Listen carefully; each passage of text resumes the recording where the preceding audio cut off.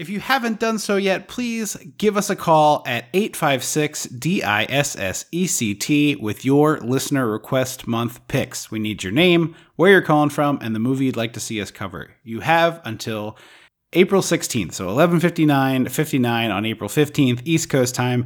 Get those calls in. Tell us what you'd like to hear us cover. We are programming the show based on what you suggest this May. So get those calls in, 856-DISSECT. Welcome to Dissecting the 80s. I am Trip Lano, one half of the Mega Podcasting Powers.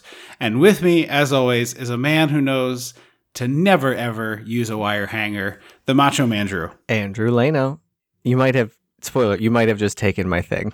So oh, really? We might have to, I don't know if it really matters, but I don't think it really matters, but we'll just have it be the same. That's fine. It is the iconic. I had never seen this movie before, and I think I said this on the podcast, but I still, when I hang up clothes, because I hang up my t-shirts because I don't want them to shrink, so I don't put them in the dryer. I hang them up on hangers, and because I'm going to fold them in like a day, I put them on a wire hanger. I try not to use wire hangers for my real stuff, but for that I'm like, who cares? And I think about it almost every time that I do it, despite the fact that I had never seen this movie. Yeah, it's one of those things. I barely even know who Joan Crawford is. Really? To be quite honest with you. Yeah, I was looking at her IMDb, and I was like, I have seen zero of these things. Fascinating. Not one. Have you? Yeah. I mean, like, what movies of yours or hers or TV of hers that have you seen? So I've seen Whatever Happened to Baby Jane. I really like that. It's far too long, but I really enjoy that. And now I'm blanking on the other things of hers that I've seen. Okay. And then there was the Ryan Murphy show a few years ago. Right, but she wasn't in. No, she was not. That was about. It was her about and her. Bette Davis. Yeah. Okay. But she was literally the biggest movie star.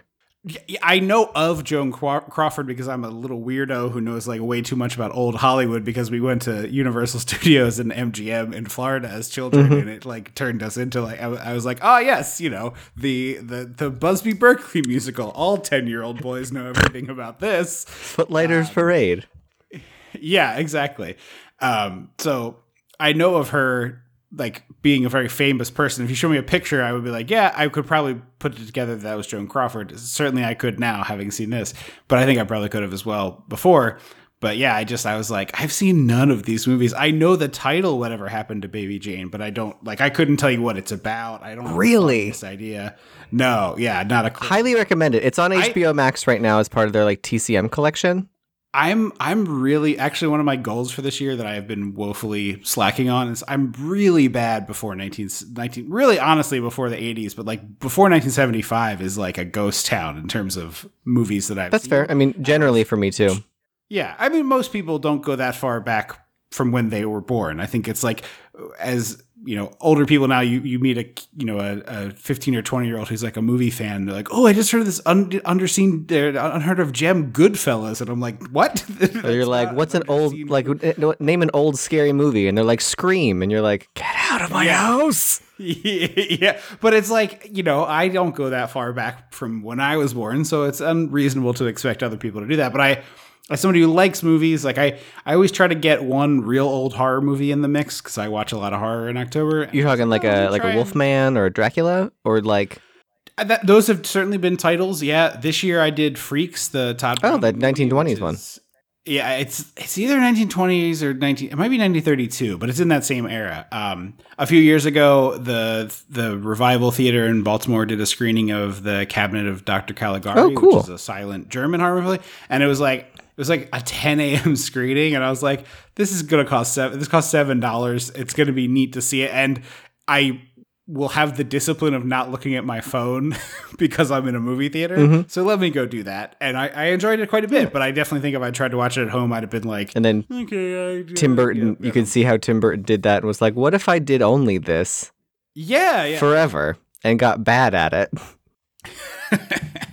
But yeah, so I always try to mix in at least one like older, before 1970, which is not that old, but you know what I mean, relatively speaking. I try to mix that in at the hard time. So I've been trying to do that more this year, and have been not doing a great job of it. But I'm trying to do that this year. Well, I do recommend Whatever Happened to Baby Jane.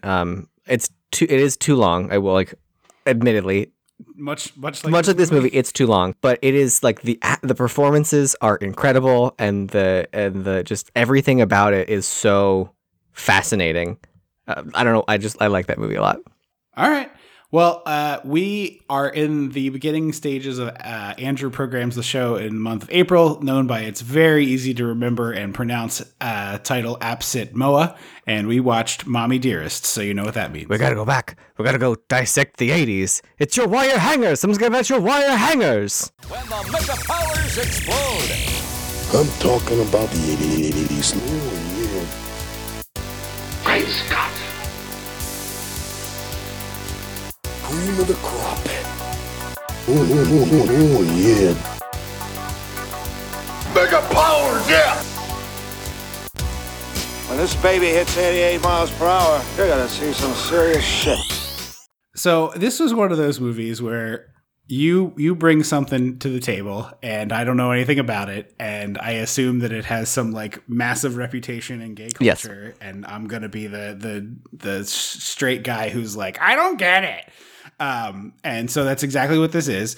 So just if you hate that kind of episode, you're going to be in for a treat. It's more educational than anything we can say. So if you are a person who doesn't quite get Mommy Dearest, but you are open to the possibility, stick around. Yeah. So I was doing some research while watching this, because I was like, okay, in the abstract, right? Like Faye Dunaway, the only note from this director whose name I never looked up, Frank Perry. I feel stupid about now. Thank you. Clearly the only thing Frank Perry knew how to say. I imagine Frank Perry as the woman who gives the curse in Thinner. Just like, the guy, does something evil to her, and she's, thin air, and she, curses him. I imagine that Frank Perry was just saying, big air at every turn. And it was just like, whenever Faye Dunaway did a thing, he was like, that's great, but 200% more. And then they would do that take, and he'd be like, wonderful, but now try 400% more. Because Faye Dunaway is like, it's unbelievable the level she's operating. Do you want to hear something very fun? Sure. Every single person working on this movie at the time of filming earnestly, truly, honestly thought this was a contender for the Oscars for Best Performance, Best Picture, genuinely thought that they were making something like that. So here's my question. Having just admitted to having never seen a Joan Crawford movie, is this right? Is this accurate? No. Like, is this how she did her movie performance? No, it's not. Okay. So this movie has so much going on in it that so many layers to this, because Joan Crawford, like I said, was the biggest movie star. She was not the best actress. I will acknowledge that, right. But she was the biggest movie star because she wanted to be. So she was like the most, what did someone describe her as the most devout student of stardom. Like her name was given to her in a contest because All Stars had to make up a new name, and she was like, I'm going to let people pick so that they will, everything was about how do I assimilate into this and become something bigger. And so everything was very calculated and manicured and sort of facaded, which is why this movie is hilarious, that Joan Crawford very obviously hid a lot of her private life. Like she wrote a book about fine dining and hosting, because she was known as I'm the host and the queen of Pepsi Cola, and then Hollywood made a movie about all the shitty stuff behind the scenes that she had worked very hard to hide away from everything. And also this is based on a book. Yes, Tina Crawford, or I don't know if she goes by Christina or Tina, but they switch back and forth in the movie. But Christina Crawford wrote this book about how horrible her childhood was as the adopted kid of Joan Crawford, and it came out right after she died. Yes, so she had been sort of writing it as with her friend, as a thing. The story goes, allegedly, that she was just kind of like writing it personally as a cathartic exercise, but her mother and her had been sort of reconciling in there as she's like, I'm an adult now, like you're my mother, like whatever. And like we're on speaking terms and we're, you know, hanging out and all of these things. And she was like, oh, I guess, you know, we're moving past this. I guess I forgive you as much as a person can in this instance. Right. And then Joan Crawford dies. And in her will, like in the movie, she says, I am explicitly leaving out my son, Christopher, and daughter, Christina, for reasons that are known to them. And she was like, well, what the actual fuck? Because I thought we were cool, buddy. So she finishes this book and she publishes it. Yeah.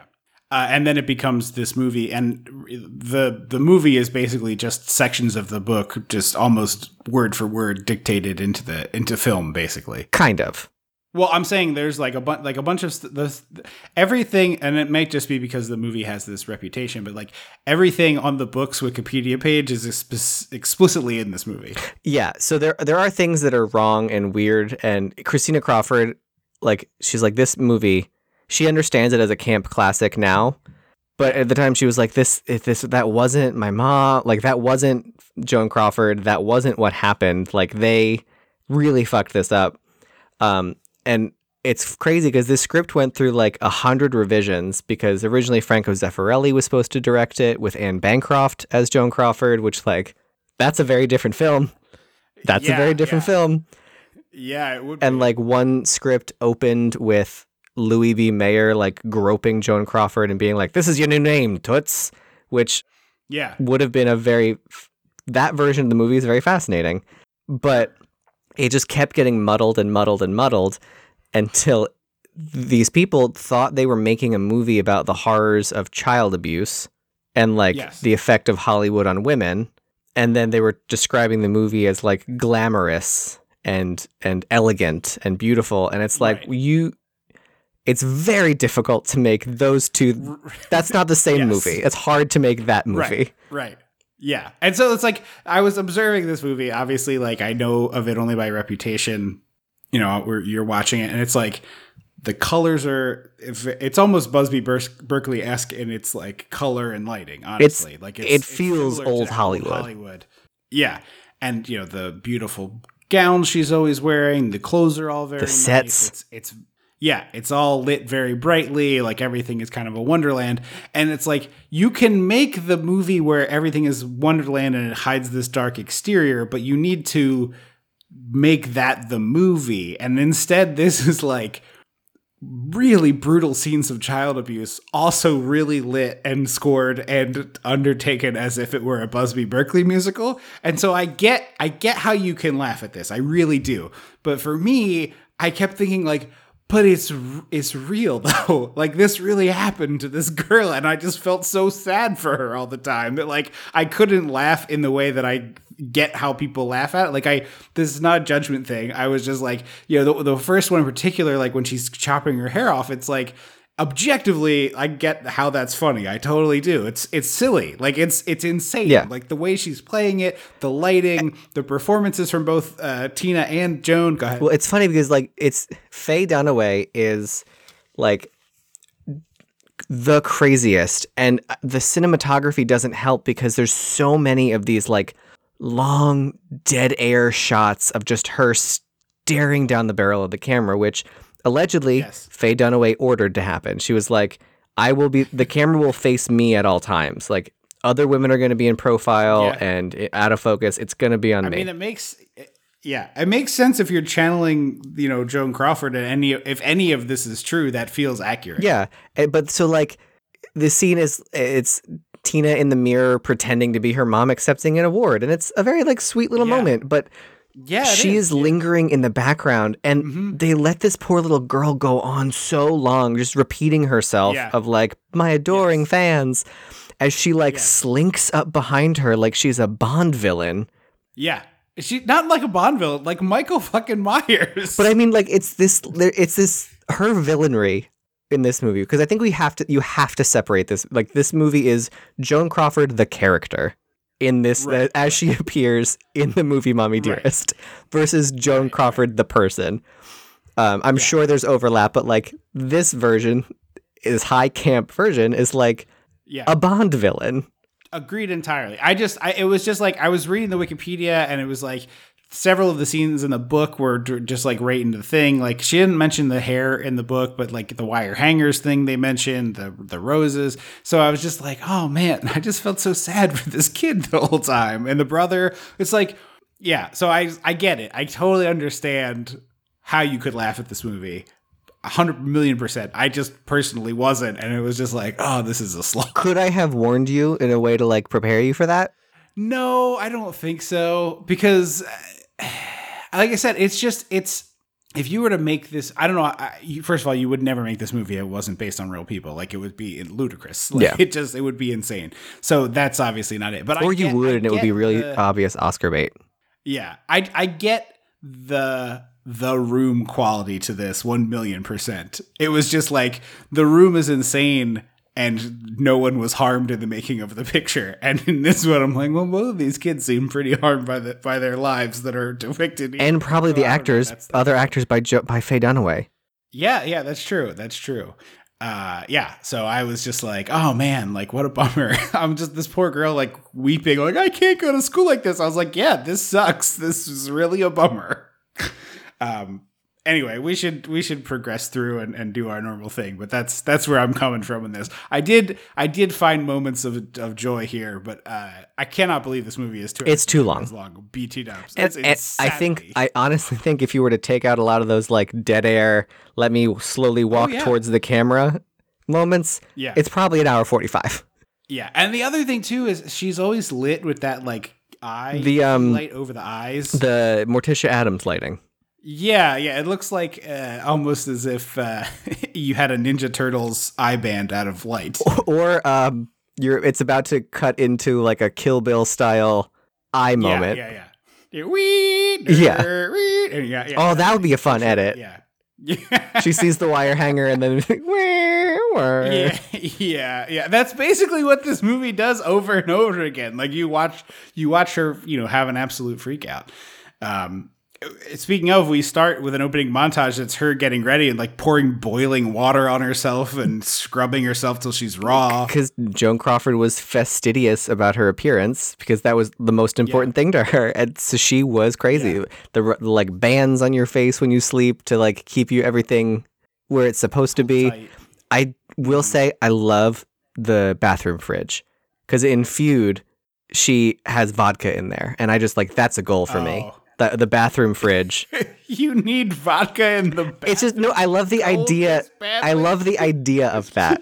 You're describing being an alcoholic. No.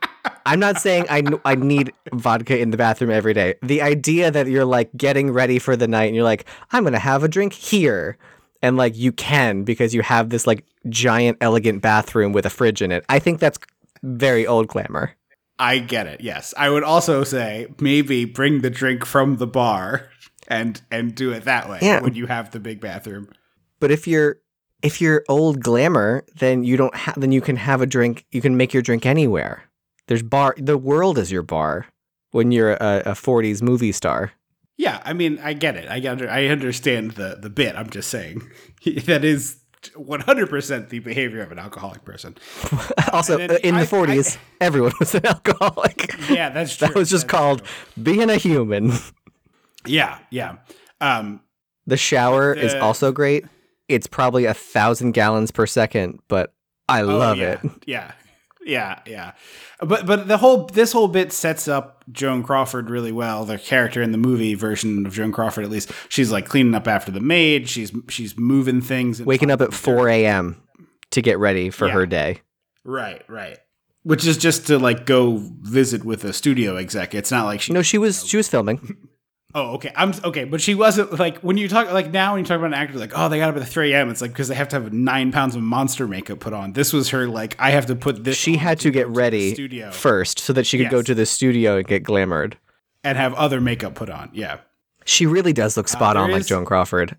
She does. Yeah, it is. She does look just like her. And like I said, like Faye Dunaway, her performance is insane in this movie, but it's obviously what they wanted her to do. You know what I mean? It was like, this was not an accident. This was an intentional choice by either her, the director, some combination thereof. So I think it's a combination of like a director who doesn't know how to rein someone in. Right. And like for a while, because forever Faye Dunaway refused to talk about this movie. Like if it came up in an interview, she would walk. Right. Because she thinks like to her the word camp is like an insult, and it's like, no, girl, camp is its own thing. Like camp can be good. Yeah. And so she blamed the director a lot. And I'm like, you also have to like, you can blame him for not stoking the fire well, but you put a lot of logs on that fire, lady.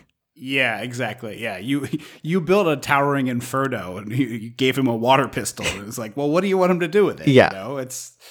I also really love Carol Ann, who plays her assistant throughout this whole thing, is sort of a composite character from a lot of assistants and secretaries that Maids. Joan Crawford had. Yeah. Well, yeah. Well, the maid is different than the assistant, I think, in terms of the thing, but I'm sure there's a little bit of that as well. But the same actress plays Carol Ann, the assistant, throughout the run of this. But there's an incredible bit here where her beau arrives, and there's like this long kind of side eye look from the assistant that I guffawed at. It was a nice little piece of tiny acting. That actress released a book about how awful it was filming with Faye Dunaway. Oh, really? Yeah, it's called. I can imagine. It's called like that. the Carol Ann Diaries or something. Oh wow! It's. I honestly, I'm surprised the publisher didn't call it Faye Dearest. Yeah, that would make sense. Yeah, I could see her being a nightmare to work with on this, because this seems like one of the like, I'm channeling Joan at all times. This is what I'm bringing. Allegedly, she got herself made up as Joan Crawford and just showed up on the director's doorstep to like campaign for the role. So wow. So Yeah. If you thought Yeah. Jared Leto was shitty, just imagine. Well, I imagine nobody got a dead rat from Faye Dunaway or a used condom, I would assume. No, instead, an actress said, I won't go near her because I just got out of the hospital with a back problem a month ago. So, physical harm versus mental emotional harm. Did she beat somebody up on the set? So, the scene where she's choking out adult Christina and then Carol Ann runs over to pull her off, Barbara was supposed to do that, and she saw how intense Faye was going and was like, no, like, absolutely not. I'm not getting involved in this. Because Barbara gets in there, like, very half-assedly. She's just kind of there. She's the fourth person. Like, if one dude's climbing a ladder and there's four people, she's the fourth person to be like, yeah, my hands are here, but, like, I don't have a lot of support for you on this ladder. Right. And if you fall, I'm not going to catch you. I'm going to go, ah! Yeah. Yeah. So we go to Christmas at St. Jude's, and it's very obvious that Joan wants a baby, and you know we're the other issue with this movie as a movie, which there are many, but it's one of those movies, we talk about this a lot. It's just a collection of scenes. Mm-hmm. Like it's just like you go A, B, C, D, E all the way through the alphabet, and it's just like there's very little connecting scene A to B and so on and so forth. And so it's like, you know, the man comes over and they like talk, and clearly they're going to have sex. And then it's like, whoom, it's at St. Jude's and we're giving toys to children and we're smiling at children. There's like a lot of press and snap, snap, snap, snap, snap. And it's like, obviously June wants a baby. Wham, we're at the adoption agency, and the adoption's like, they're like, absolutely not. You are completely unqualified to have a child.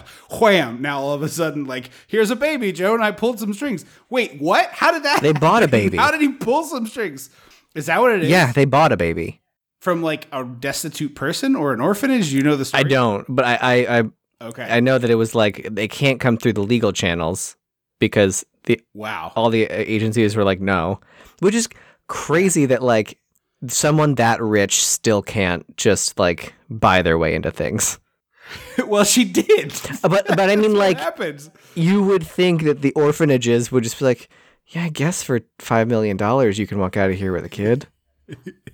I don't know, man. I have some friends who are in the process of trying to do that, and it is I know it's 2022 and not 19 whatever it was, but it is really intense to adopt children. Well, it is also, really, really. No offense to your friends, I don't think they're the world's largest movie stars. No, with that's true. a lot of That's money. True. That's what I'm talking about. That like the world's biggest movie star with a huge pile of like she could walk in with a Santa sack full of dollar bills and be like, here's a blank check, give me a baby. Right. Yeah. You're not wrong. Certainly at that time too, the rich people had the power in a big bad way. So it is shocking that she had to go through these side channels. But the movie doesn't talk about that at all. There's not like any part of it that's like, oh, okay, I got you. It's just like, no, I pulled some strings. Here's a child. Oh, a couple days later, here's another child. Now you got two. Like, what? A few years later. Couple scenes later is what I meant to say. I said days. Yes.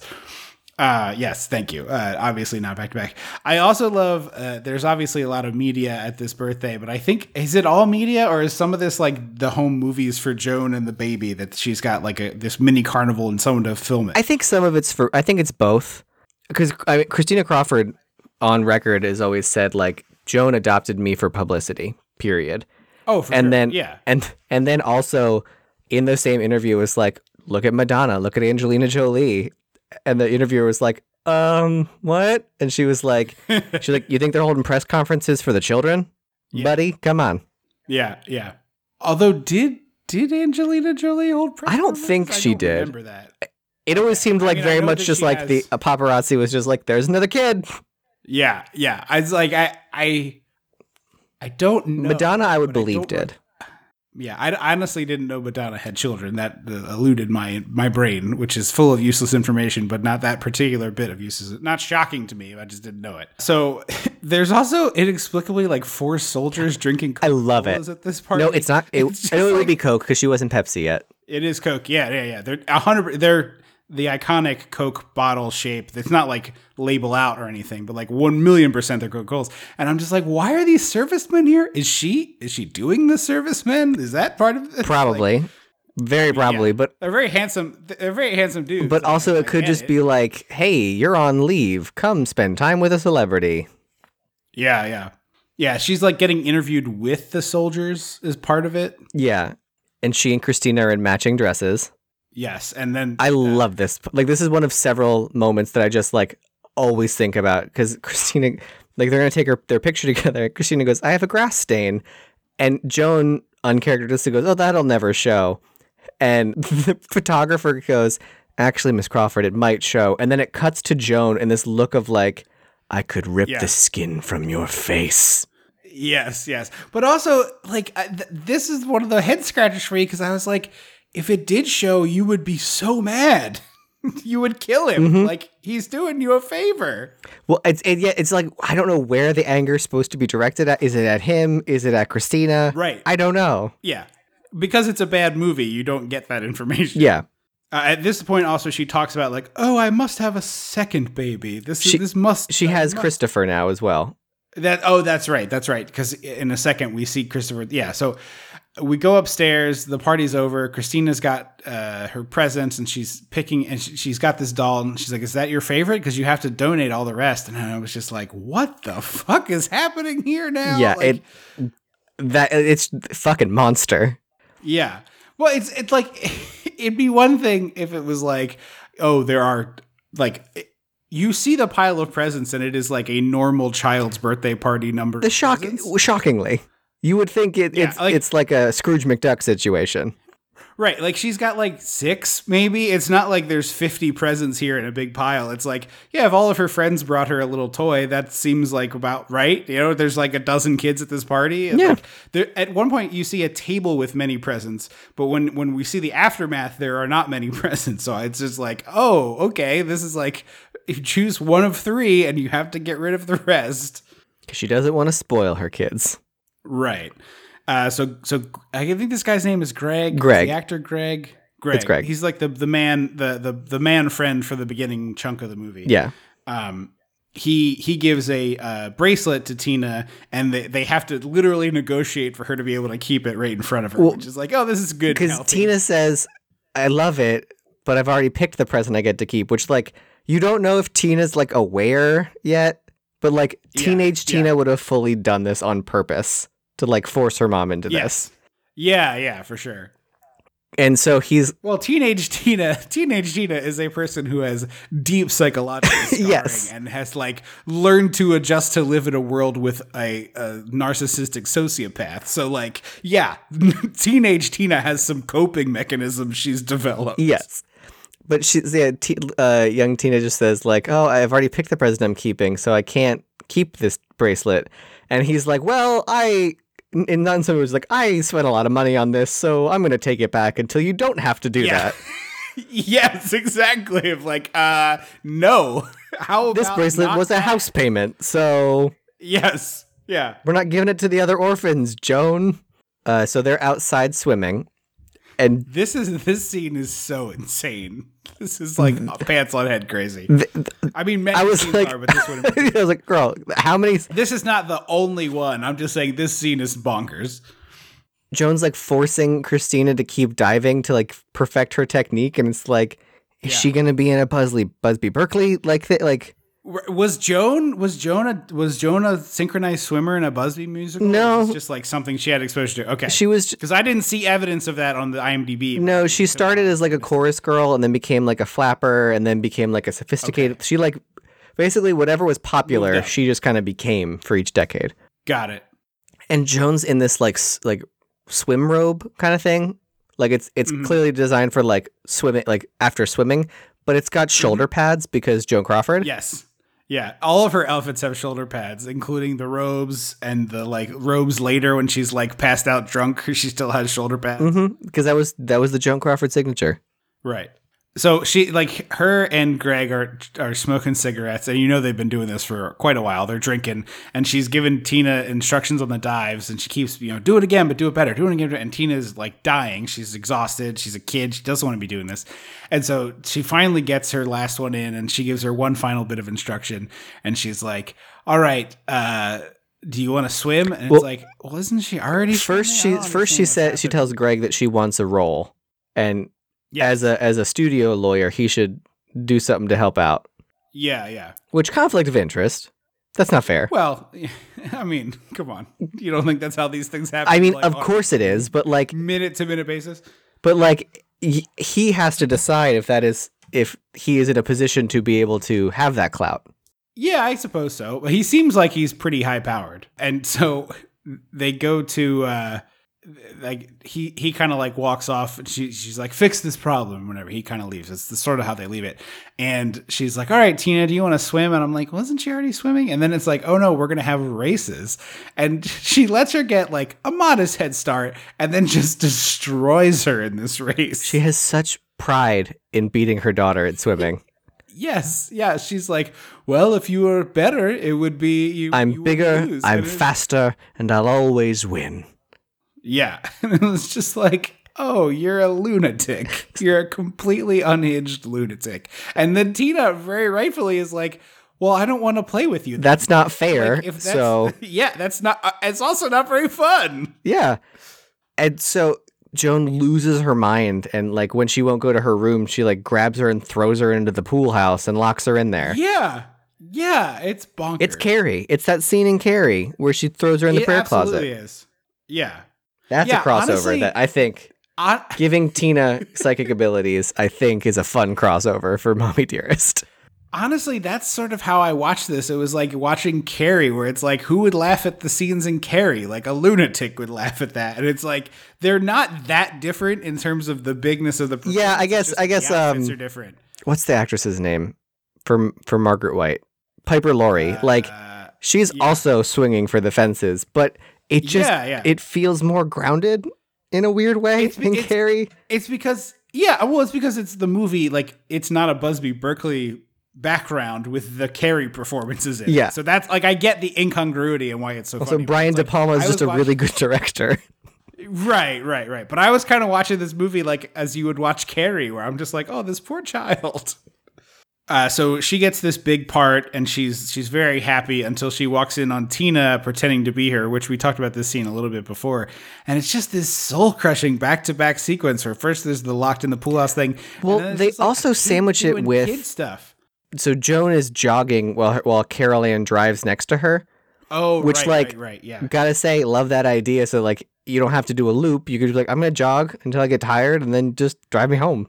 I don't think that's how that works. I think the person in the car is like motivating you. Yes, but I like that idea of like, rather than just doing a loop and doing the same loop every day, you could be like, I'm just gonna jog until like I hit the mile marker that I want, and then just hop in the car and go home. Gotcha. And that scene, it's clearly supposed to show that, like, because they talk about it, like everything in this movie is camp and there's no subtlety. And so they're like, your fans should know how much you sacrifice. And she's like, Louis B. Mayer should know how much I sacrifice. So she's like drenched. She's like Rocky sweaty. Yeah, she's dressed like Rocky. Yeah, she's clearly doing a sweat. She's like a high school wrestler trying to cut weight. She's got like lots of clothes on. Yeah. To sweat a lot. And she's jogging, and it's like, you can make a movie about how shitty Hollywood was to women in the 40s. And you can make a movie about how someone you idolized as a famous person was actually abusive. Mm-hmm. You can't really tell those stories together because you are now humanizing and sort of glorifying your abuser. And that is where this movie struggles constantly. Yes. And the tonal difference of those two stories and how this movie looks on screen. Yes. So she sees Tina pretending to be her in a very like little kids just pretending. It's the most little kid. Like she's sitting on her mom's chair. She's pretending to give an Oscar type speech. It's like something every little kid does. Especially if their mom is a famous actress who she regularly watches. But like she regularly watches her mom, greet her fans, talk to press. Like this is her life. And Joan sees it as insulting her, and she starts like trying to brush some setting lotion out of her hair, and it's clearly hurting, and then just like cuts all her hair off, and she's like, yes, it's this unhinged, screaming, foaming at the mouth performance.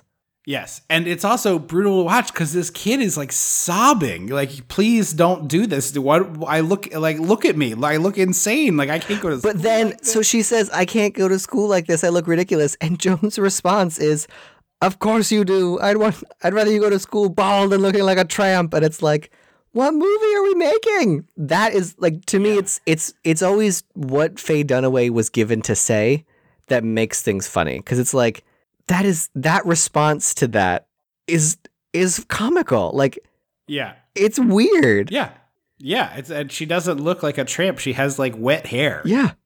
So we could then cut to Joan at a restaurant with Greg, and her fans swamp her. So he goes inside without her, which like they're both they get in a fight about this. And I will say I see both sides of this argument.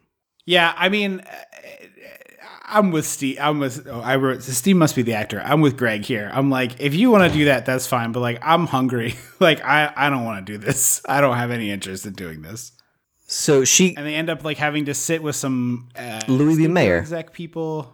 Yeah. But it's not just him. There's also a couple other people. Yeah, because she finally gets inside, and Greg is now sitting with Mayer of. I said Louis B. Mayer as if that's like common knowledge. Yeah, I was like, he is the third M in MGM, Metro Goldwyn Mayer. Yes. Yeah, I did not know who Louis B. Mayer was, and then I was like, I probably have heard this name because again, like Universal Studios and MGM and stuff. Like I probably heard that name, but I do not know this person very well. But he's obviously incredibly well known because he's one of the MGM. Yeah, he's the third M, and he's the second M in MGM. Louis B. Mayer. I think he's the one who constantly called Judy Garland fat during Wizard of Oz filming. A class act. So that was Hollywood. It sucked. Yeah. And the way they introduce him, it sounds like it's the mayor, like the mayor of Hollywood or Los Angeles. I mean, I guess kind of might be, and like not officially, but like, yeah. And Joan's like, well, we're gonna go to art, like the very classic, like passive, like, well, I'm gonna let you go. We're gonna go sit at our table, and he's like, no, you're gonna sit with us. I insist. And it's like the abuse. You see the abuse that she would give to Tina is on her. And it's like, yeah, women have no agency. Like, we know that, and it's shitty. Right. And then they go home, and Greg makes a valid point. He's like, if you'd come in with me and we sat down, they would have come to us and then left, and we wouldn't have had to do that. Like, and then she's like, well, I had to, spend time with the fans, and you could have waited for me. And it's just like, I don't know, man. Like, there's a reasonable number of autographs you could sign, Joan. I You see didn't have to both sign sides everyone. because in terms of Hollywood, like, you are only worth as much as your fans think you're worth, which like is awful. Objectively, that is not good way to qualify human existence. But Right. so Joan always gave a shit about her fans. Like, that was her biggest, because Obviously, yeah. stardom, movie, like, she was a huge movie star, and she was like, I will do whatever it takes to stay a movie star. Right. Yeah. Yeah, that makes sense. But so she's given a performance about him, being shitty or whatever, and he straight up says, "Get up, there's no cameras in here." Yeah, it's good. This fight is ridiculous, but this is the most that this actor gets to do in this movie. It's solid. So he leaves her alone, and then Also, like, the fight that they're having, like a screaming match here.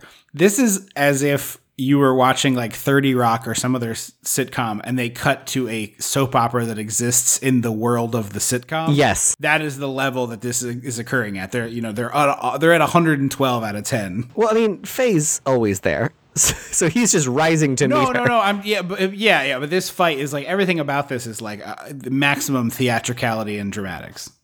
And he basically is like, "I'm leaving you," and she's like, "If you walk out, you can never come back." And he's like, "Yeah, I get that. That's kind of the point. That's what I mean when I say I'm leaving you." So the next morning, Joan and Carol Ann are ripping all of Steve. I keep calling him Steve. Greg's pictures out of the photos, and just cutting and like going with scissors and just cutting his face out. And yeah. And Tina sees this, and she says, "If she doesn't like you, she'll make you disappear," which, like, is a weird line to put, like... Yeah, no, it is. That is a weird line. Yeah. And then we cut to Joan's fan club stuffing envelopes of her photo to mail out to people, which it's... And Tina's helping with this a little bit. It's one of those things that, like, for world building, I get, but, like, it does not need to be there. Because it's not clarified that that's her fans. Right. And it's also... they're trying to build this, like, oh, here's her public face and here's her private face, but it's like, yeah, we get it. Like, I've seen this multiple times already in the movie. I get it. I understand. And then we get she, like, the whole, like, she, like, walks down the row and she's like, "Oh, Tina," and she, like, touches her face very sweetly, and it's like, in an hour she's gonna beat you. Like, she's a lunatic. And then we get a scene that I quote a lot. Christopher and Christina are just, like, being kids, just playing in the yard, getting loud or whatever. Yeah. And then Joan, like a fairy tale witch, throws open the shutters and goes, "Christopher! Christina! Damn it!" And the number of times I've shouted that at my friends and my boyfriend is ridiculous. Yeah, it's incredibly over the top. Like that, like this whole movie is. It's a fairy tale witch. Yeah, it is. It is. Did we jump over the part where Joan, like, there's two scenes back to back. One is Joan, and then right after it is no. That's what's next. So Joan, like, is yelling at. Joan says, like, "Make Tina bring me my coffee," and then she, like, sort of crushes Tina's spirit under her boot heel here. But they do the, like, crazy eye light thing, and then we cut to Tina replicating this scene to her dolls with the same Joan eye light, which I thought I didn't catch the eye light there. Yeah, they shoot Tina at the same angle as they shoot Joan for her eye light scenes where she's, like, really giving it guff directly to camera. Tina gets the same treatment here. And I was like, okay, like, I see what we're doing in terms of, like, filmmaking. I see what you're doing here. But this is followed up again with another one of those scenes where Joan is, like, lurking like Michael Myers in the background, and she just, like, takes her toys away and throws them in the garbage because she's like, "Well, I heard you telling them they were disobedient children." It's like, bitch, she was imitating you. I learned it from watching you. And like, this whole the scene where Tina goes to be like, "Mom, where'd my toys go?" is literally like Joan's, like, lounging in her robe in a recliner, lotioning herself. Like a fucking, like a Bond villain. It's just like, "Hello, Mr. Bond. Let me do my menial task to introduce myself. Yeah. Make a cup of coffee. Tink, tink. Lotion my elbows." Yeah. And it's like, if you squint, you can see what they're trying to do, right? Because, like, here's a scene where Joan throws her things away, and then it immediately goes to the scene where she meets with Louis B. Mayer, and he throws Joan away. And it's like, there is a movie that exists that does this effectively. It's not this one, Yeah. but you could do I see what you're trying to do, you're just not doing it. Mm-hmm. The part of this that I like the best is like, he basically is like, look, I'm doing this to save face for you. Like, this is me doing you a favor. Like, I'm going to let you go and we're going to do it in this way. And she like fights him and fights him and fights him. She finally comes around to it. And, she's like, well, I'll send Carol Ann, my secretary, to come pick up my things. And he's like, no, they're already in your car. And she's like aghast at like, she keeps trying to win this interaction and he just keeps swatting her down. And finally she's like, well, at least will you walk me to my car? And he doesn't even say no. He just stares at her until she leaves. He's a psycho too. But like, he's trying to be nice. It's scripted in a way that he's like, I'm looking out for you by doing this, and I'm blah, blah. And I'm like, there's a 0% chance that is how that interaction went down. No fucking way that a studio head in the height of the studio system was like, I care about you. No. Right. I also thought, I will say though, if it wasn't publicly acrimonious, they did do her a favor in that era. I'm not saying that like, this man's a saint or anything. I'm just saying you could easily have been like, yeah, she's a nightmare to work with and she sucks, we're cutting her loose, as opposed to just being like, we had a creative difference and we couldn't see eye to eye. It's not nice either way, but he at least gave her like the opportunity to have a career, which he did not. He could have destroyed given the time frame. I'm not nominating this man for no, but I just mean like I can't imagine that is how any studio head would do that. Yeah, he probably came in and he was like, there's two ways this goes. You walk out of here with your shit, or I tell everybody that you're trying to sleep with me and you're an insane person. And she was like, okay, I'll leave. Yeah, or he pulled out his dick, probably the option 3. He definitely pulled out his dick in a meeting with Joan Crawford at some point. Oh, 100%. But then, so I know Warner Brothers scooped her up so that because they were like, oh, Joan Crawford, scoop? Yeah. Later, she cries about them letting her contract go, but I always thought that she chose to leave Warner Brothers because she was like, you're not giving me any roles. I have no idea. But the studio system back then, once you were locked in, you really didn't have, like, obviously it's nothing like what it is now where actors kind of just choose projects.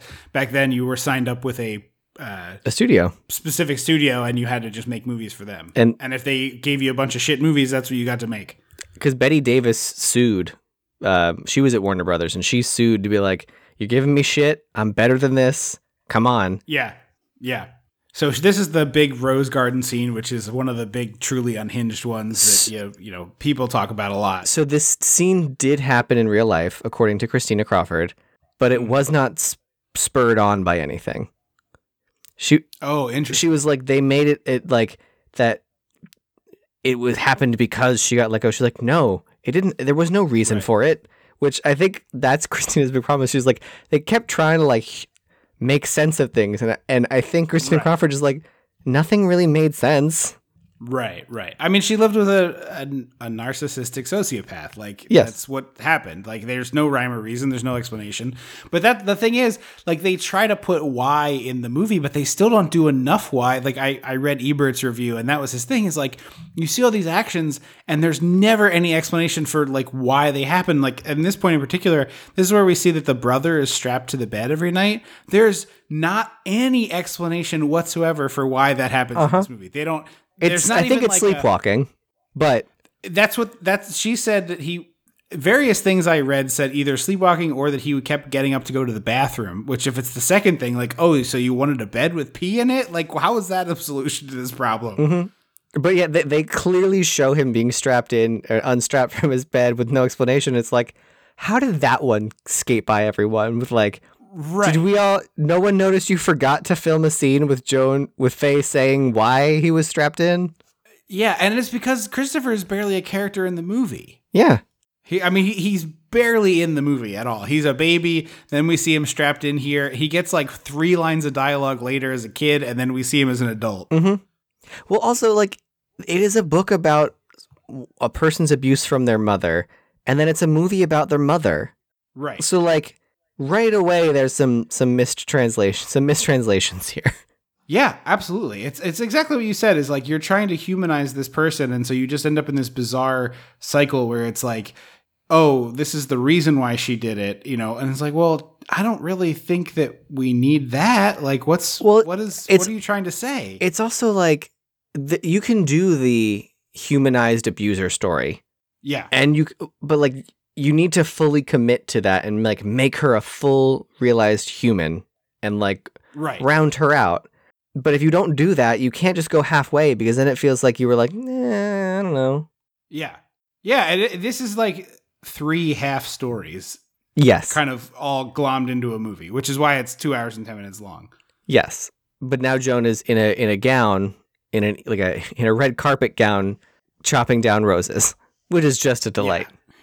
And then she makes the kids come out and help. She's like, pick up these stalks. She makes bring me the axe. Get an axe. Yeah, which is just insane. Like they show Faye Dunaway swinging this axe. It clearly looks like she did not know how to use an axe, which is fine. Probably not. Everyone needs to know how to use an axe.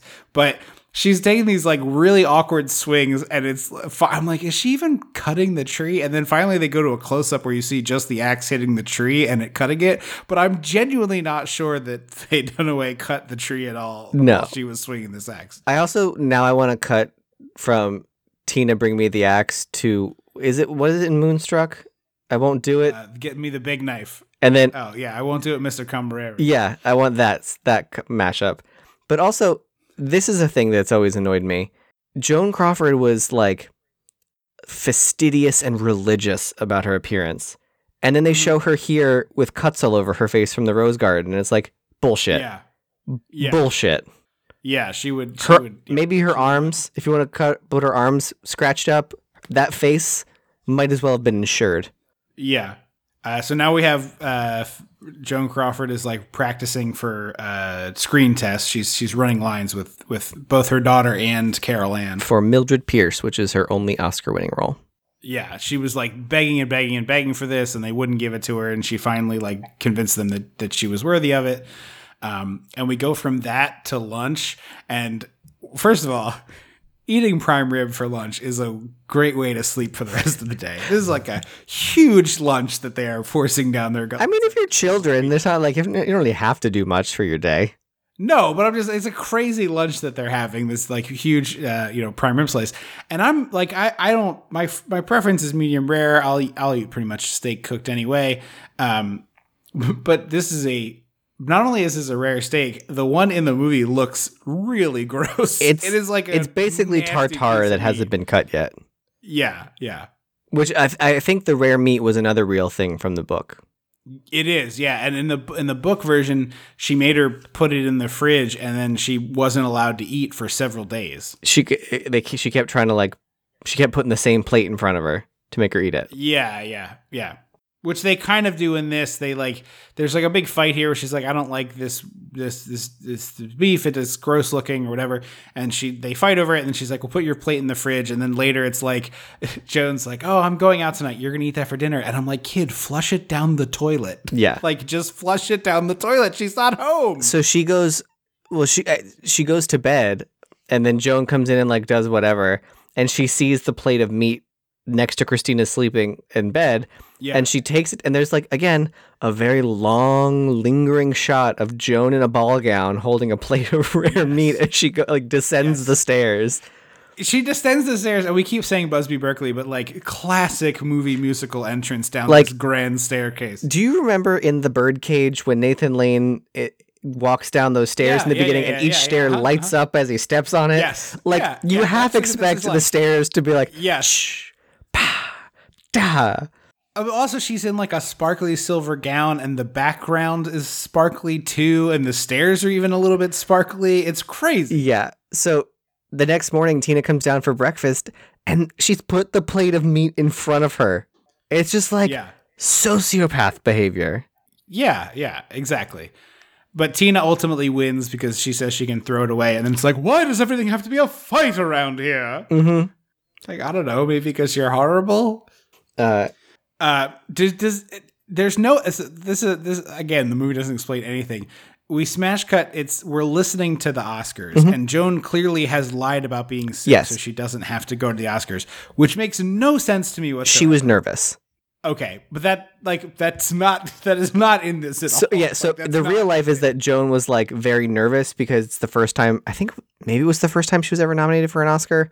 I know it's the only Oscar she ever won, but it was like a Yeah. big deal for her, and she was like, I'm so nervous I can't go. So she pretended to have the flu, and then that way when she won, they ended up like bringing a camera crew and the Oscar to her, and so there's pictures of her like in bed accepting her Oscar. Yeah, I've seen that picture. But so she was just at home pretending to be sick, listening to the win here, and then she wins obviously, and she goes out. There's like a bunch of paparazzi outside. Yeah. Were they called that then? Yeah.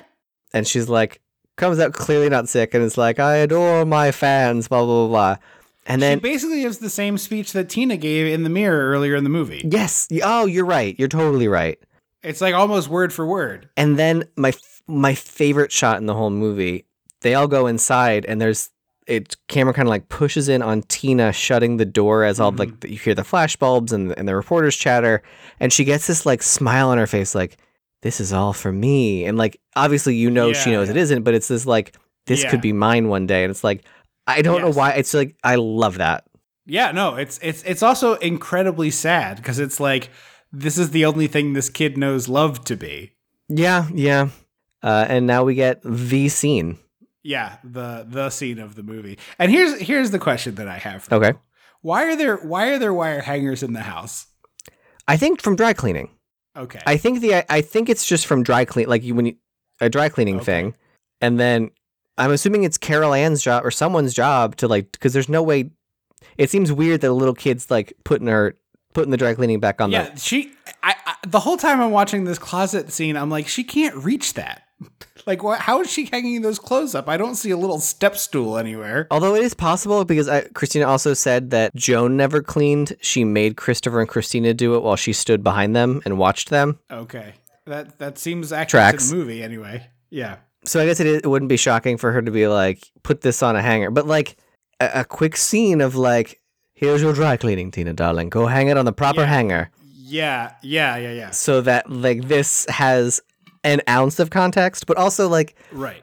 I would love to fix this movie, but also I wouldn't, because it is this like perfect time capsule of insanity Right. of people who thought But they it's were just- doing one thing, and it's just like big swing and a miss. Like they swung so hard that they threw themselves to the ground. Well, the other thing about it that it's very strange to me is like when this book came out, everybody who knew Joan Crawford like lined up to say Tina was full of shit, which sucks. I mean, that was the society we lived in now. Then it's somewhat better. Now. There were a handful of people that backed her up in interviews, but for the most part, people were like, "This is a lie." Everybody who backed her up was like, she was a really strict parent, but I never saw abuse. No, there's two like big interviews that I know from like IMDb or whatever that like Okay. one person story was like Joan was having some women over and there was a box of chocolates and Christopher asked for a chocolate and she said, you can have one, and he took one, and then when he thought she wasn't looking, he took another, and she saw and made him eat the entire box of chocolates till he threw up, and then was like, you're not going to do that again, right? And then the other one was that like Tina wasn't engaging people at one of Joan's parties because she was supposed to go to her own party, so Joan made her like grab the present that she was supposed to take to this birthday party and sit on the stairs and not go. Like, Oh. so like there were a few people who were like, I guess they were like, I'm bold enough to say that like, no, this did happen, Yeah. but But like every famous person like lined up to be like, no, this kid's full of shit. And it's just like, to what end and purpose? Like, why? I think it's the same thing as like cops closing ranks, that like famous people, because I think Yeah. as soon as you show one crack in the armor, it's like, well, there's no way you didn't know about this. So you just have to say that it didn't happen. I think I think you're right. I meant, to what purpose would her lying about this serve? It's like, I guess she sold some more books by being salacious, but like to be forever associated with this. Like, this is the only thing you know Christina Crawford from, is like, oh, you wrote that book about how your mom beat the shit out of you all the time and psychologically tortured you. Like, it's not like it helped your career. It's like, let's hire Christina Crawford to get out there and do this, right? Like, that so it's just, it's stupid. Well, and then my favorite were the Hollywood people who were like, as though like the fact that Christina was adopted, they were like, she adopted her, like she was homeless, and it's like, okay, like, Yeah. That is not So she doesn't part of this. deserve to be treated like a human. Like she's a cast off. She's trash. Yeah. But anyway, she goes nuts here, and like her ripping all the clothes out is very funny. And I was like, I guarantee you, she's going to beat this child with a hanger. Like I'm just waiting for that part, and then it comes, very shortly thereafter that she starts wailing on. But it looks like it's insert shots because clearly they were like, "There's no fucking way we're letting you near this child because you're an unhinged monster." Yeah, exactly. So they basically got like a scarecrow and put Tina's pajamas on it. Yes. Like that to me is why it's so funny because it's clearly just a scarecrow. There's one scene where you see the hanger like lift off the actress's body and into the air, but you don't see it come back down. That's the only time when Tina is like in contact with the hanger with Joan. And I think it was probably very clear, like, you are going to lift it off and you are going to do your line. And if you bring it back down, we're going to tase you. There's like a team of... It's the T-Rex. It's like the Velociraptor squad. Yes. Shoot. Yeah, they're like, there are 6 men with rifles trained on you, and you will be put down with tranq darts. And then she goes into the bathroom, and she's like, "This bathroom isn't clean." She keeps running her hand on this, and I rented this through Hoopla, which is the library rental service, so I don't think it was in true HD, but she keeps running her hand on stuff and holding it up being like, "See, look at the filth," and I was like, I genuinely cannot. I don't think there was. I think that was the point. Yeah, the OCD or whatever she clearly had. So she's ripped all the clothes off this little closet walkway. She's beaten her daughter, and then she's like throwing this powdered soap everywhere. Yeah, it's like a color run soap container. Yeah. Or Holi, the Indian festival. Yeah, that just happened actually. Yeah, and then she's hitting her with the can of the stuff. Mm-hmm. Clean, like making her clean, and just like all the time she's also like wearing a face mask, like a yes, not like like the kind you would just, like a cosmetic mask. Yeah, so she looks like a fairy tale witch again. Like she looks like she's gonna lure you into a gingerbread house. Yeah, and I will say, this kid actor is actually better than average here. Oh, I think she's very good. Movie.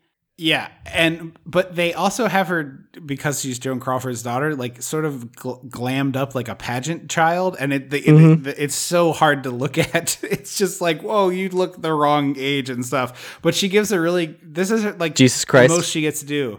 Yeah, she's like, it's this perfectly exasperated, like, Jesus Christ, like, what is my life? And it's like, oh man, this poor kid. Well, we also get one of my favorite, like, chilling lines, because she says something to her, and Christina replies, "Yes, mommy," and she's like, "Yes, mommy, what?" And she says, "Yes, mommy, dearest," and then Joan Crawford says, "When I told you to call me mommy dearest, I wanted you to mean it." And it's like bone chilling, but apparently that was the thing. Like they had to call her mommy dearest, and if they didn't, it was like fucking Orin Scrivello DDS from Little Shop, like doctor. Yeah. The brother gets up and he's like, "I want to help," and she's like, "No, strap back in bed. Strap yourself back in. If she sees you out, she'll kill me." And I'm like, she might. Actually. She might. So the powdered soap thing is one of the things that started happening at like showings when people started like realizing this was a comedy. They would bring like wire hangers and like props, and one of the props was like powdered soap, like it was a Rocky Horror Picture Show thing. Oh, those poor theater owners. And I'm sorry, those poor people who make minimum wage to clean up the theater, not the theater owner. Although I imagine that there was, like with Rocky Horror, it was like an established thing. So I don't know. I just saw on Twitter like a day ago. I'm glad this came up. Somebody posted a picture from a screening after The Room of like how trashed the theater was with the plastic spoons and all the other stuff people do during that. And so it's like, wait, like have you seen The Room? The one with Brie Larson? No, The Room, the Tommy. Oh, yes. Okay. I was like, what? Yeah. I was like, people do that to the Brie Larson movie? That's weird. No. There's inexplicably a bunch of framed photos of plastic spoons in the Tommy Wiseau movie, The Room. And so people at the midnight screenings will bring like boxes of spoons and throw like fistfuls of plastic spoons toward the front of the theater. So it's like, it is easier to clean up than powdered soap, but I wouldn't want to do either, you know? They just get a snow shovel and just like... Yeah, they'd be a big push broom or whatever. But they were showing the picture of the theater after the screening of the room. And it's just like, I don't know, several hundred plastic spoons. And I was like, God, the poor people who have to clean this up. That sucks. But I assume that was like denoted as a interactive show. Like with Rocky Horror, like it is denoted as like, this is an interactive experience. Right, but like Rocky Horror, the culture of it tended to be, I don't know if this is always the case, like you stayed around and helped clean up the mess you made. Like that was sort of part of it. Yeah. Instead of just like throwing barkeeper's friend all over this theater. So it's Christmas. We're on the radio with Joan and the children, and they have to like... And these kids are media trained. Yes, exactly. And then this cuts right to like they leave. One of Joan's men comes over, and this is something that I saw. Well, it's a different day entirely. The Christmas insert again probably could have been lifted out of this movie because it doesn't offer anything. And then we just cut to several days, like weeks or whatever later, when a new man comes over. And so, you know, Christina's playing bartender. She's pouring him a scotch, and he's like, "Whoa, whoa, whoa, whoa! That's like a lot of scotch." 5 fingers of scotch. Yeah, it's a full tumbler, but she was pouring for her Uncle Greg, who was also an alcoholic, so she didn't know. We get the leg!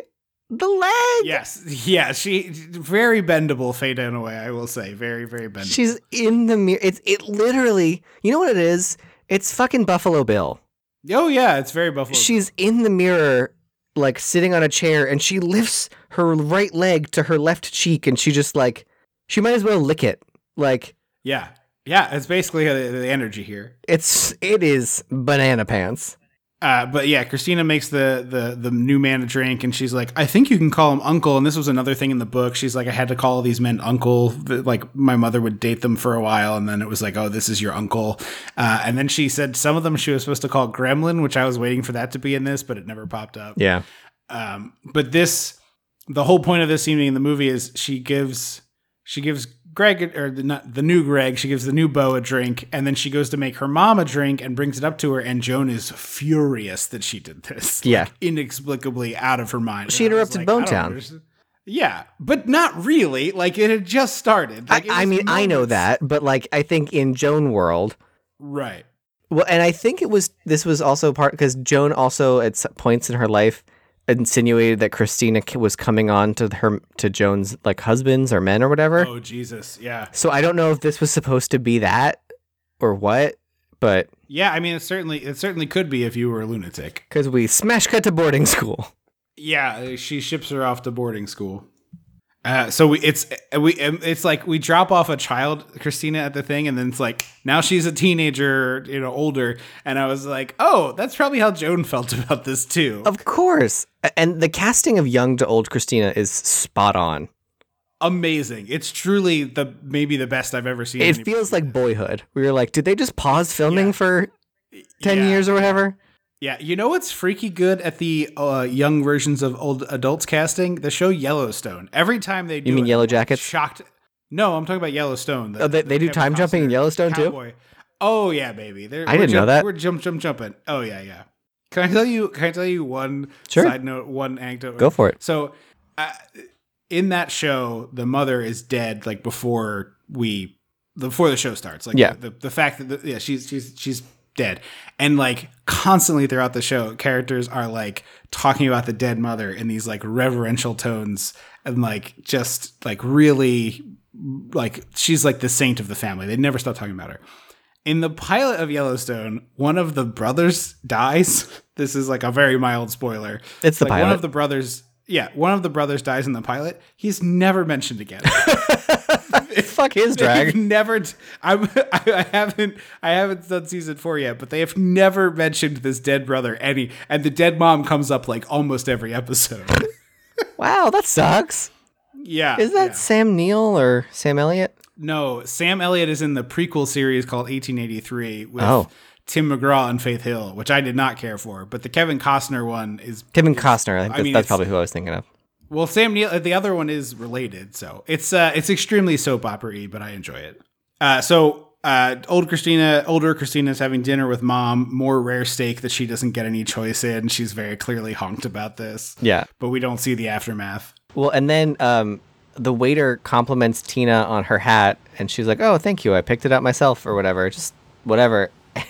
And in front of the waiter, Joan's like, "Stop flirting, slut." Yeah. Yeah. It's just like, yeah, she starts like lecturing her of like keeping up appearance. And it's like, she made like she treated him like a person. Like it wasn't even that flirty. And then Christina's like, "Look at my report card. I got all A's and a B." And I was like, I wonder what that's like. Actually, she says, "I got all A's and 1 B." Yeah, she hides that B. And she's like, "Yeah, I'm studying for exams. Like, I guess finals are coming up." And Joan's like, "And how are you getting on writing our Christmas cards?" And she's like, "Not at all, because I'm studying for exams." And Joan's like, "This is ridiculous." Yeah. And it's like, I at first I was like, why is Tina sending? Oh, she means her Christmas cards. Right. Yeah, our collective Christmas cards. Right. So we go home. She asks Tina for some help around the house. Tina's doing some laundry.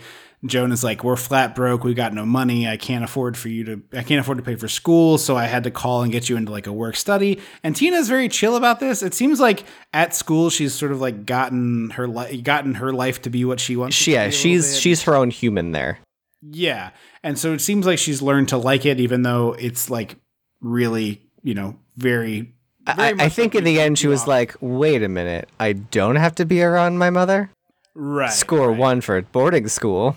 Yeah, but so Joan is like falling to pieces here, and Tina's very kind to her, which is like, what you'd expect for someone who's been psychologically abused for their entire life. Yeah. It's not that shocking. But we go from this to she comes up to say goodnight to Joan, who has drank herself into It's the same night. Stupor. Yeah. It's like later that day. And the Carol Ann comes to help. She thinks she needs an ambulance. She's like, she's the only one who's left on the staff. Joan made that point. Yeah, she fired everybody else. But she sees all these brand new shoes in the closet. And dresses like, when did these and come? All these shopping spree. And she's like, "Oh, they all came in today." And she's like, "Oh, so it was all lies. Great." Like just everything about this is the shittiest. Mm-hmm. So Christina ends up getting caught necking in the stables with the boy. Yeah, the dude is like, "Don't worry about her. We're just friends." And she's like, "Oh, okay." And they've just started to kiss each other. Like everyone's her skirt's coming up a little bit, but it's also like shifted up, like because she moved to kiss him, not like he's got his hand up. I think his hand. No, his hands. Oh, okay. I didn't see the hand. We just see like he's not like trying to take her underwear off, but he's clearly like, let me touch something. Touching her thigh. Yeah. But the girl comes in, and this is supposed to be a teenager, right? Like I got these to be like 15-year-olds, 16-year-olds. I think they were. I got 17, 18. Okay. So older than I had. It must be closer to mine though, because she goes to another school after. So that's right, or convent, I guess. I don't know if that's a school.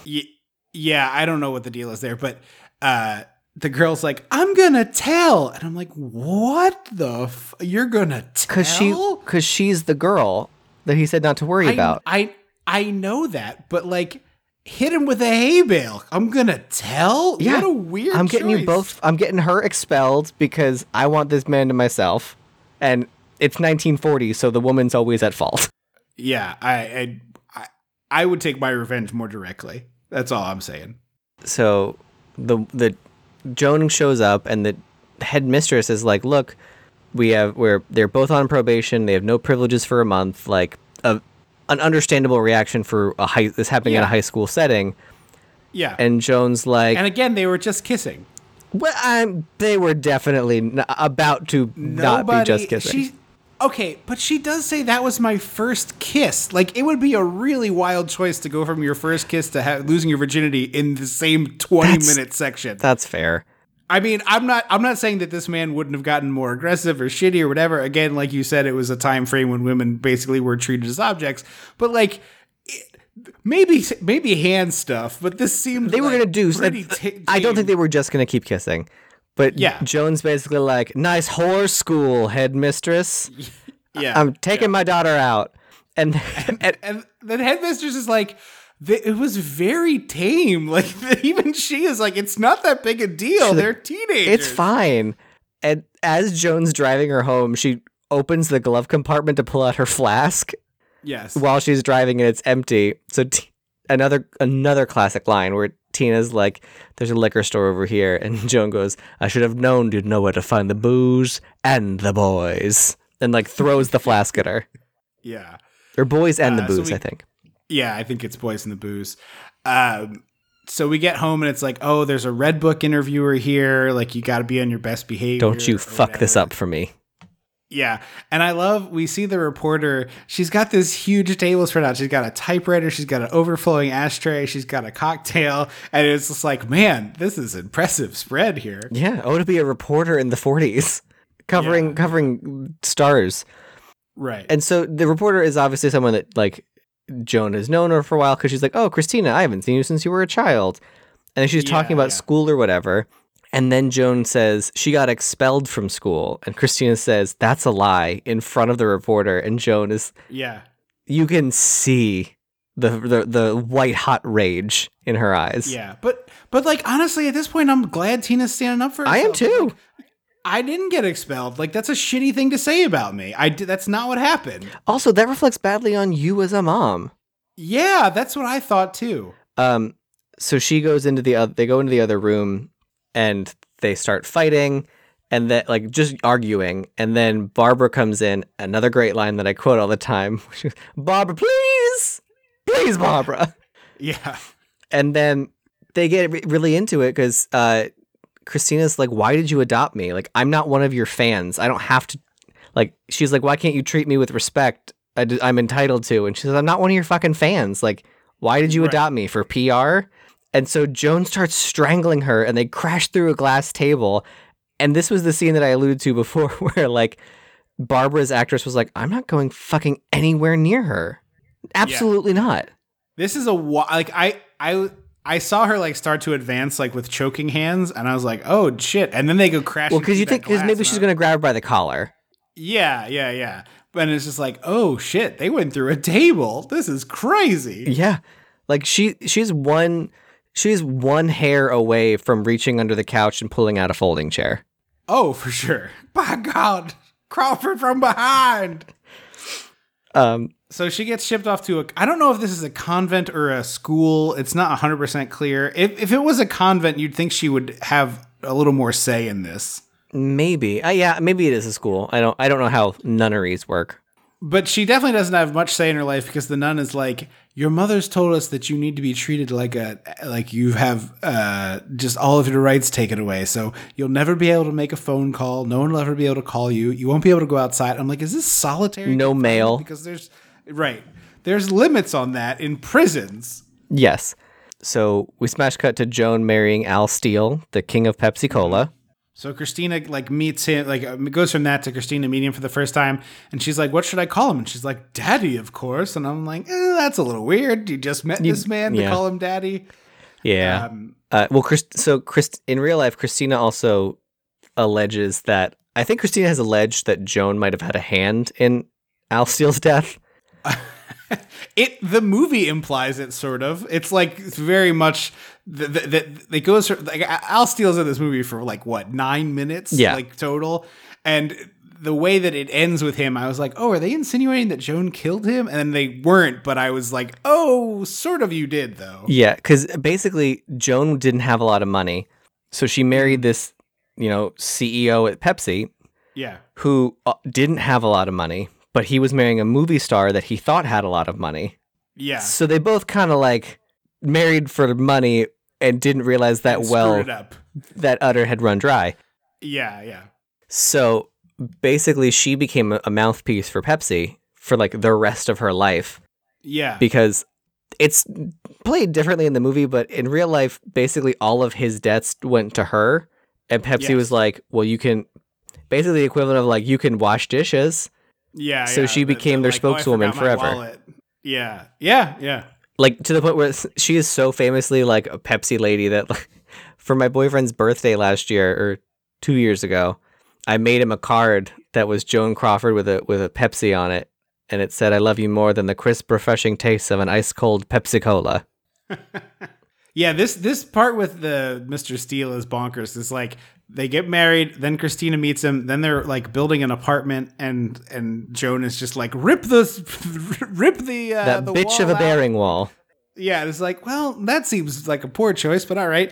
And then Tina's like, hey, I actually need a little money, and she's like, not a chance. And he like takes her aside and peels off some cash, and then he cuts from that to him being like, oh yeah, so we need to talk about money, like we need to cut back on spending. And she's like, never, I'm Joan Crawford. She's like, Whoop, he's make the dead. company pay for it. And he's like, Yeah, that's you've never been in real business. That's not how this Yes. works. yeah, exactly. So he's dead. So this guy's dead. Yeah. And we get yet another iconic scene of Joan in the boardroom of the Pepsi boardroom, and they're basically saying like, he's dead. You can go now, ma'am. Which I didn't know you could just retire someone off a board. Like I thought that was not how that worked. I think it's a situation where like you can vote people off the island. Okay. Essentially. The real timeline is that like you said, he died, and then many years later she left the board. But this makes it seem like they tried to immediately shuffle her off the board. But they didn't want to because they still needed the money back. That he took out like advances on his paycheck and like all of this shit. So they were basically like, yeah, no, you are now the official forever mouthpiece for Pepsi. Like in 80 years, when we learn the technology, we're going to do fucking holograms of Joan Crawford shilling Pepsi. Yeah, yeah. But they don't really they in this point they're like, you should just cut us a check and leave. And she fights them because the answer is, I can't cut you. I don't have money. But she says, you think you're pretty clever, don't you? Don't fuck with me, fellas. Yeah, yeah. Like, I'm going to go tell everyone that Pepsi is trash and that you did this to me. Joan goes to visit Christina in her apartment, and Joan's dressed like I Dream of Jeannie. Yes, it's very wild. I guess to show, like, it's a different decade, or, like, it's not I don't know. But it's this very, like, simple little artist's apartment. Mm-hmm. And Joan... It's a huge apartment for someone who's struggling in New mean, York City. yeah, but, like, it's decorated. It's a movie apartment. Yeah. It's movie code for I'm a struggling actor, but this is, like, a 2-bedroom. Right. Joan gives her this, like, gorgeous set of pearls. Mm-hmm. And then, like, there's a line that, like, I like it because it feels like Joan's trying to be normal. Yeah. Because she gives her the pearls, and Tina's clearly very, like, crying about it. And Joan's like, if you don't get the role tomorrow, that audition, don't hawk them. Like, which, like, it was in sweet. normal world it was sweet. Is a fun, sweet little, like, nudge in the rib. But coming from this woman, it feels like, ah. Meanwhile, Joan's drinking room temp vodka like a college freshman. Ugh. Keep your vodka in the freezer. So Christina gets cast in a soap opera. Yep. And Joan is like watching the soap. We're drinking more room temp vodka in this scene. Like she has in the middle of the day. Room temp vodka. Yeah. And she watches the soap for like, I don't know, a quarter of a scene, and then she's like, get this trash off my television. No, because I think so. She comes in late, and then it goes to a commercial. So then they mute the TV, and then Christina has an ovarian tumor and has to be in the hospital. And this is real. I was waiting for this. I know. I was waiting for this part because I kind of was skimming the wiki for the autobiography, and I was like, if you told me this in the abstract, I would not believe that it was real and really happened. So I was glad that I knew this before I saw it in the movie, because I would have been like, all right, hold on a minute. And it is insane that this is real. Like, I can't believe anyone thought this was a good idea. Late 60s, Joan Crawford stepped in for her 28-year-old daughter on the soap opera. For like a week. There's no surviving footage of the whole episode, but there are clips. Yeah. And then shortly after, she was let go from her role, and she always kind of blamed Joan, but the studio was like, no, Joan gave us a bump. Like, we didn't give a shit. Yeah. But also, it just kind of like is a weird dynamic. Oh my God, that's weird. I also didn't know soaps were live back then. Mm-hmm. It's because it was cheaper. I know that's a joke on Futurama. Yeah. And then they went live to tape not long after this. Yeah, that's why there was all the tape. They were taped. The cue card and that all the way they were filmed. It was all designed. And they still are filmed that same way, even though that's just not. They're not live. Yeah. Because I think that they episode might still use cue cards. I think that episode of Psych was live. That was the joke. That like when they were on the telenovela, they had to do it live. I don't think so. I thought so because she like couldn't break character, and he had to like warn her that the nail gun was real or something. I'm not sure. I don't know that they did. I didn't know that they did a live one. No, the episode itself wasn't live, but they were on the set of a telenovela, and the telenovela was live. You're saying there's footage on the Psych television show that is in a live telenovela episode that also aired? The kayfabe you're losing me on here. So, Sean... Oh. In the kayfabe of the episode of Psych, yes, the episode Sean had to go on and had to act on a TV show. Yes, okay, I understand. Yes, okay. I don't know what episode, but... That is correct. Yeah, what you said is accurate, yes. That I 100% yes. There was too much kayfabe. So Christina. And they also intimate that Christina didn't know that Joan was doing this. The nurse is like, "Oh, they just announced your mom's going to be replacing you," and she's like, "What? My mom's 60. Like that's insane." And they turn the TV on, and it's happening. I mean, I wouldn't be shocked. Again, entertainment industry. No, I wouldn't either. Yeah. So then she recovers, and Tina appears on Joan's behalf at a benefit, and then Joan dies. Yeah, it's like real quick. I was expecting her to like rake Tina over the coals for doing a bad job with the award acceptance. I was waiting for that scene. And then we get another special light on Joan's corpse. Yes. That's my favorite one. The corpse. It's just a halo of light around her head as she's a corpse. Yeah. And then Carol Ann walks in, and clearly, like, she's the closest thing that either of these people had to a mother in their lives, and they are both very happy to see her. Christopher's here as well. Did you recognize the actor who played Christopher? He was just on this podcast not very long ago. It's Xander Berkeley, who plays the stepdad in Terminator 2. Really? Uh-huh. Huh. Not the husband, the brother, the older Christopher. He's only in this one scene. Yeah. Oh, okay. Huh. And this is so the age makeup on Carol Ann is pretty good. I was impressed. It's pretty good. It's solid. It's solid makeup. Yeah. Also, so they go from this to the will reading, and I've noticed this. I've seen a few shows or movies lately that had a will reading, and people are always holding hands in them, and presumably it's like they're supposed to be like supporting each other, they're grieving and stuff, but it always looks like they're going big money, big money to whammies, big money to whammies. Yes. I think it's because they're always like at an up angle. Yeah. And it needs to be a down. It needs to be your hands are like casually on the arm and you're holding for not up. Yeah, exactly. This is where we get the, it is my intention herein to make no provision for Christina and Christopher for reasons that are well known to them.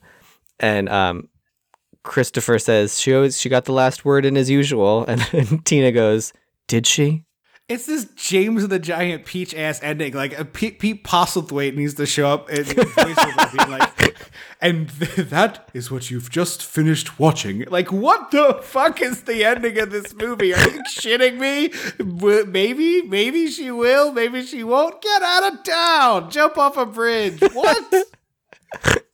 Well, also, I like that Joan's other children aren't in this movie at all and aren't at this reading of the will. Right. She had twins after these kids. Right. Well, there's a very acrimonious relationship between Tina and Christina and those women, those kids. Cindy and Kathy. I assume that's why. Yeah. But you could still put them in the movie. Like, they were there. Yeah, I don't know. What are your thoughts? I'm going to ask you your thoughts since you were the new one to this. So I get it. Like I can objectively see how this like becomes the thing that it did. I totally get it. Like it's insane, but I did not enjoy it on that level because I just felt bad for the two children in this who were just like you're just watching like it's like a hilarious tale of child abuse is sort of what this movie is, and so it's like I totally get like the Faye Dunaway stuff, like the performance is lunatic level, the like everything about this movie is bonkers. It's like, camp. It's high camp. Yeah.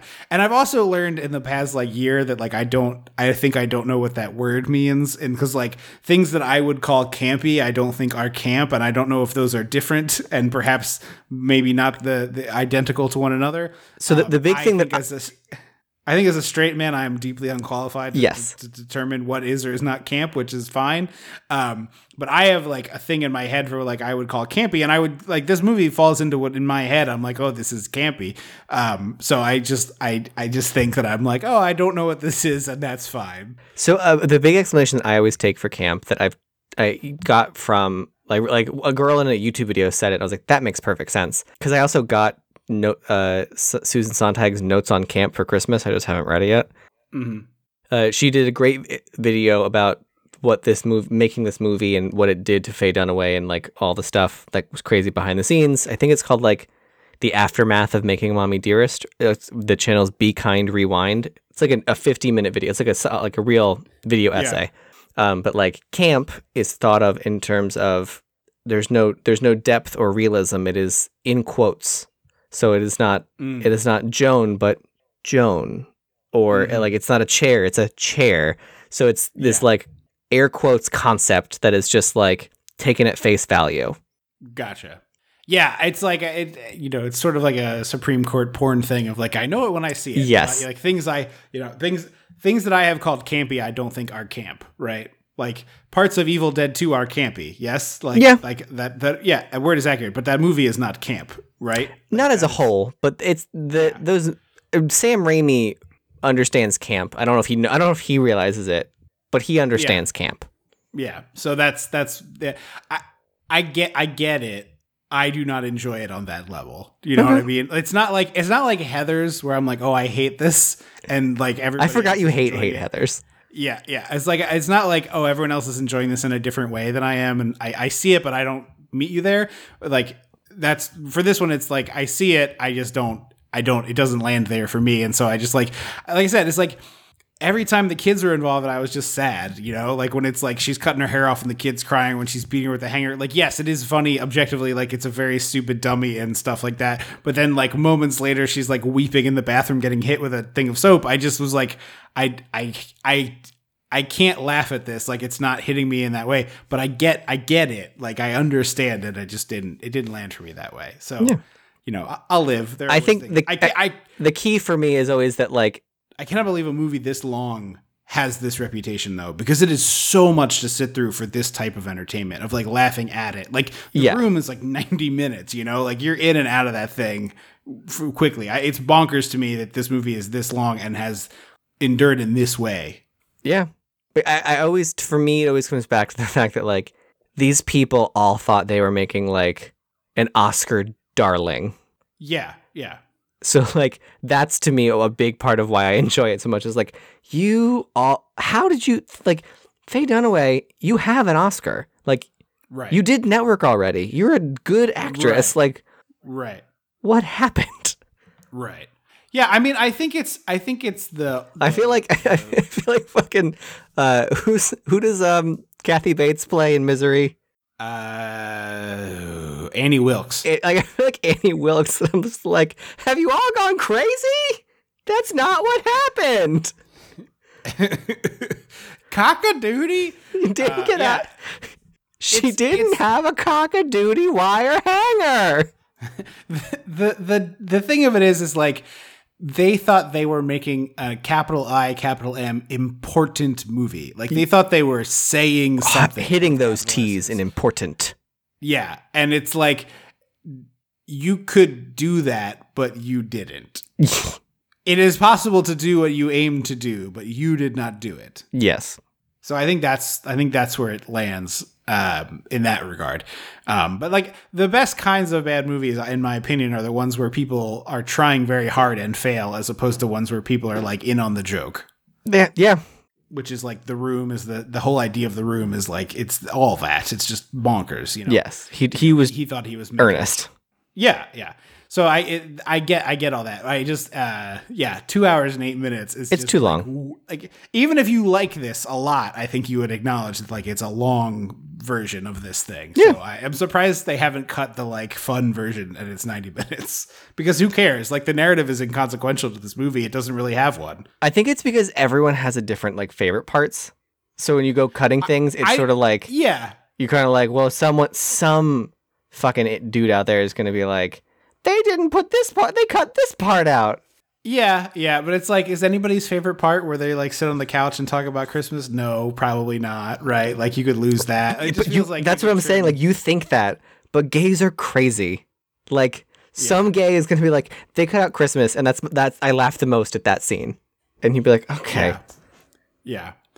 Yeah. Also, I've come to the conclusion lately in the small snippets of gay culture that hit my radar that like it's just meaner than me, and that's part of it. And it's just like that's fine. That's not a judgment. It's just it is meaner than me, and I'm like, nah, I don't need that. Like it's just that's I think there's a meanness inherent in the enjoyment of that I not that I don't laugh at. I just said I enjoy laughing when people tried really hard, but like the meanness of the Joan Crawford thing, I think, resonates in a way that doesn't in The Room, maybe. A little bit. Well, I think Joan Crawford also was just like a gay icon. Yeah. I mean, okay. What? You call every person a gay icon. No. I don't know how. And not in the facetious sense. In the truly like she and Betty Davis, like old glam Hollywood stars, tend to have that like icon quality in the queer community. Like anytime that there was a retrospective in the 60s where these actresses would show up on stage and whatever, it was a room full of gay men, just like fawning over them. Makes sense. Yeah. The other funny little thing tied into this movie, the actress who played, I think it was the younger version of Christina? Tina, yeah, was in a Broadway show that closed on opening night called Moose Antlers, something or other, which I thought you would know, but I missed that one. Not.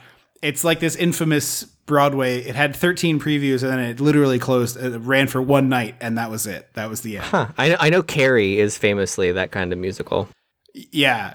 The one night I think is among the fastest ever, but it was pretty interesting. She was also on an episode of our parents' favorite Blue Bloods in season. Oh, really? Yeah. So look out for that if you're looking for more from this actress. Older Christina was in Pushing Daisies. Oh, okay. That makes sense. She played a nun in like season in the. Oh, that's kind of like wink wink. I like that. Yeah. I want to rewatch Pushing Daisies in general. Is that show camp? Because my answer feels like yes. Yeah, that show's camp. Qualified. Okay. Because I think that's Brian Fuller. I'm pretty sure Brian Fuller is a gay. And he's not the creep. No, that's Bryan Singer. Singer's the creep. Okay. Bryan Singer had the sex parties, allegedly. Brian Fuller is just a gay who's creative. But Pushing Daisies is definitely camp. So I'm guessing this is a recommend from you. It's not going to be a recommend. I will say, I know it's too long. I know that it's too long. Yeah. But if you like this kind of thing, if you're in the queer community, like it's just part of the lexicon. And it helps to understand let's say like get some references. I think you know if you would like this or not, and like if you think you would like it, seek it out. I think it's like very easy to know that. I think I would agree. I could have probably watched it. I mean, I just watched it because I was like, I need to. I don't have a choice here. So it's like, I don't mean that like in a. Just like you're bullying me, Trip. He is. Well, you're bullying me by making me watch this movie, so we're bullying each other. But it was just like, I'm watching this movie, so I'm just gonna put it on and I'll see what happens. And then I was like, 2 hours and 8 minutes. Good. Did your fiance watch any of it? No, I did not. I was like, I wasn't sure. Maybe she walked into the room or whatever. No. She rarely watches the movies for the podcast, so I was not going to cash in one of my chips. On this. No, but I mean, like my boyfriend has walked through when I'm watching before, so I wasn't sure if she was like, huh? Yeah, no, not in this case. So don't forget to send us your listener request month picks. It's 856-DISSECT. Call in, leave us a message, let us know where you're coming from.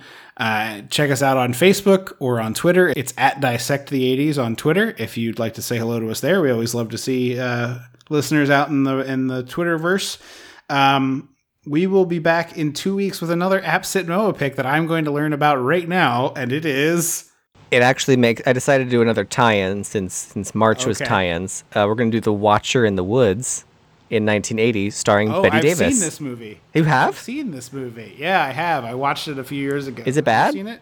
No. It's very boring. It's extremely boring. But it's only 85 minutes. Yes, but it is extremely boring. So we'll see how you feel about it. I may regret this decision, but I was like, it seems that's like a fun...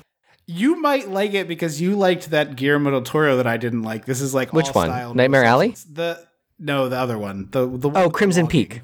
Yes. The Gothic one. Yes. Well, we've decided Yes. somehow. I need to pull my queer hive mind. Gothic. I think Gothic is a queer thing. I think like the longing of the Gothic stuff. I think because I believe I it. also hated season. I gave up after 2 episodes of Haunting of Bly Manor. I was like, I too love much Bly long. Manor.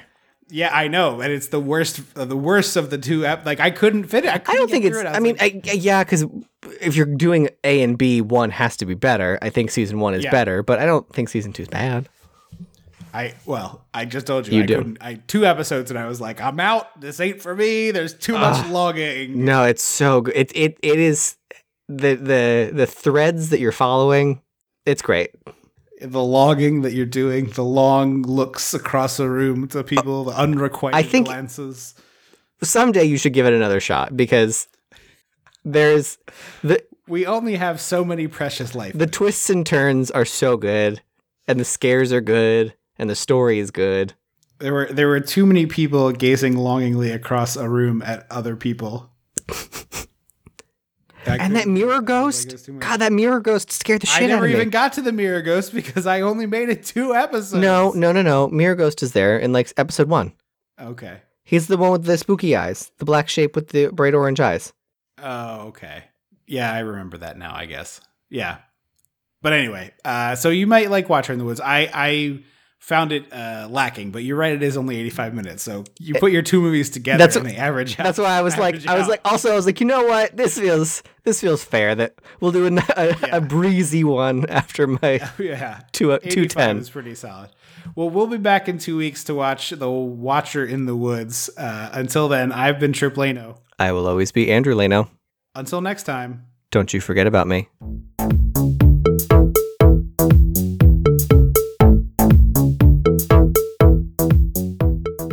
Dissecting the 80s is a Chum Some of This production.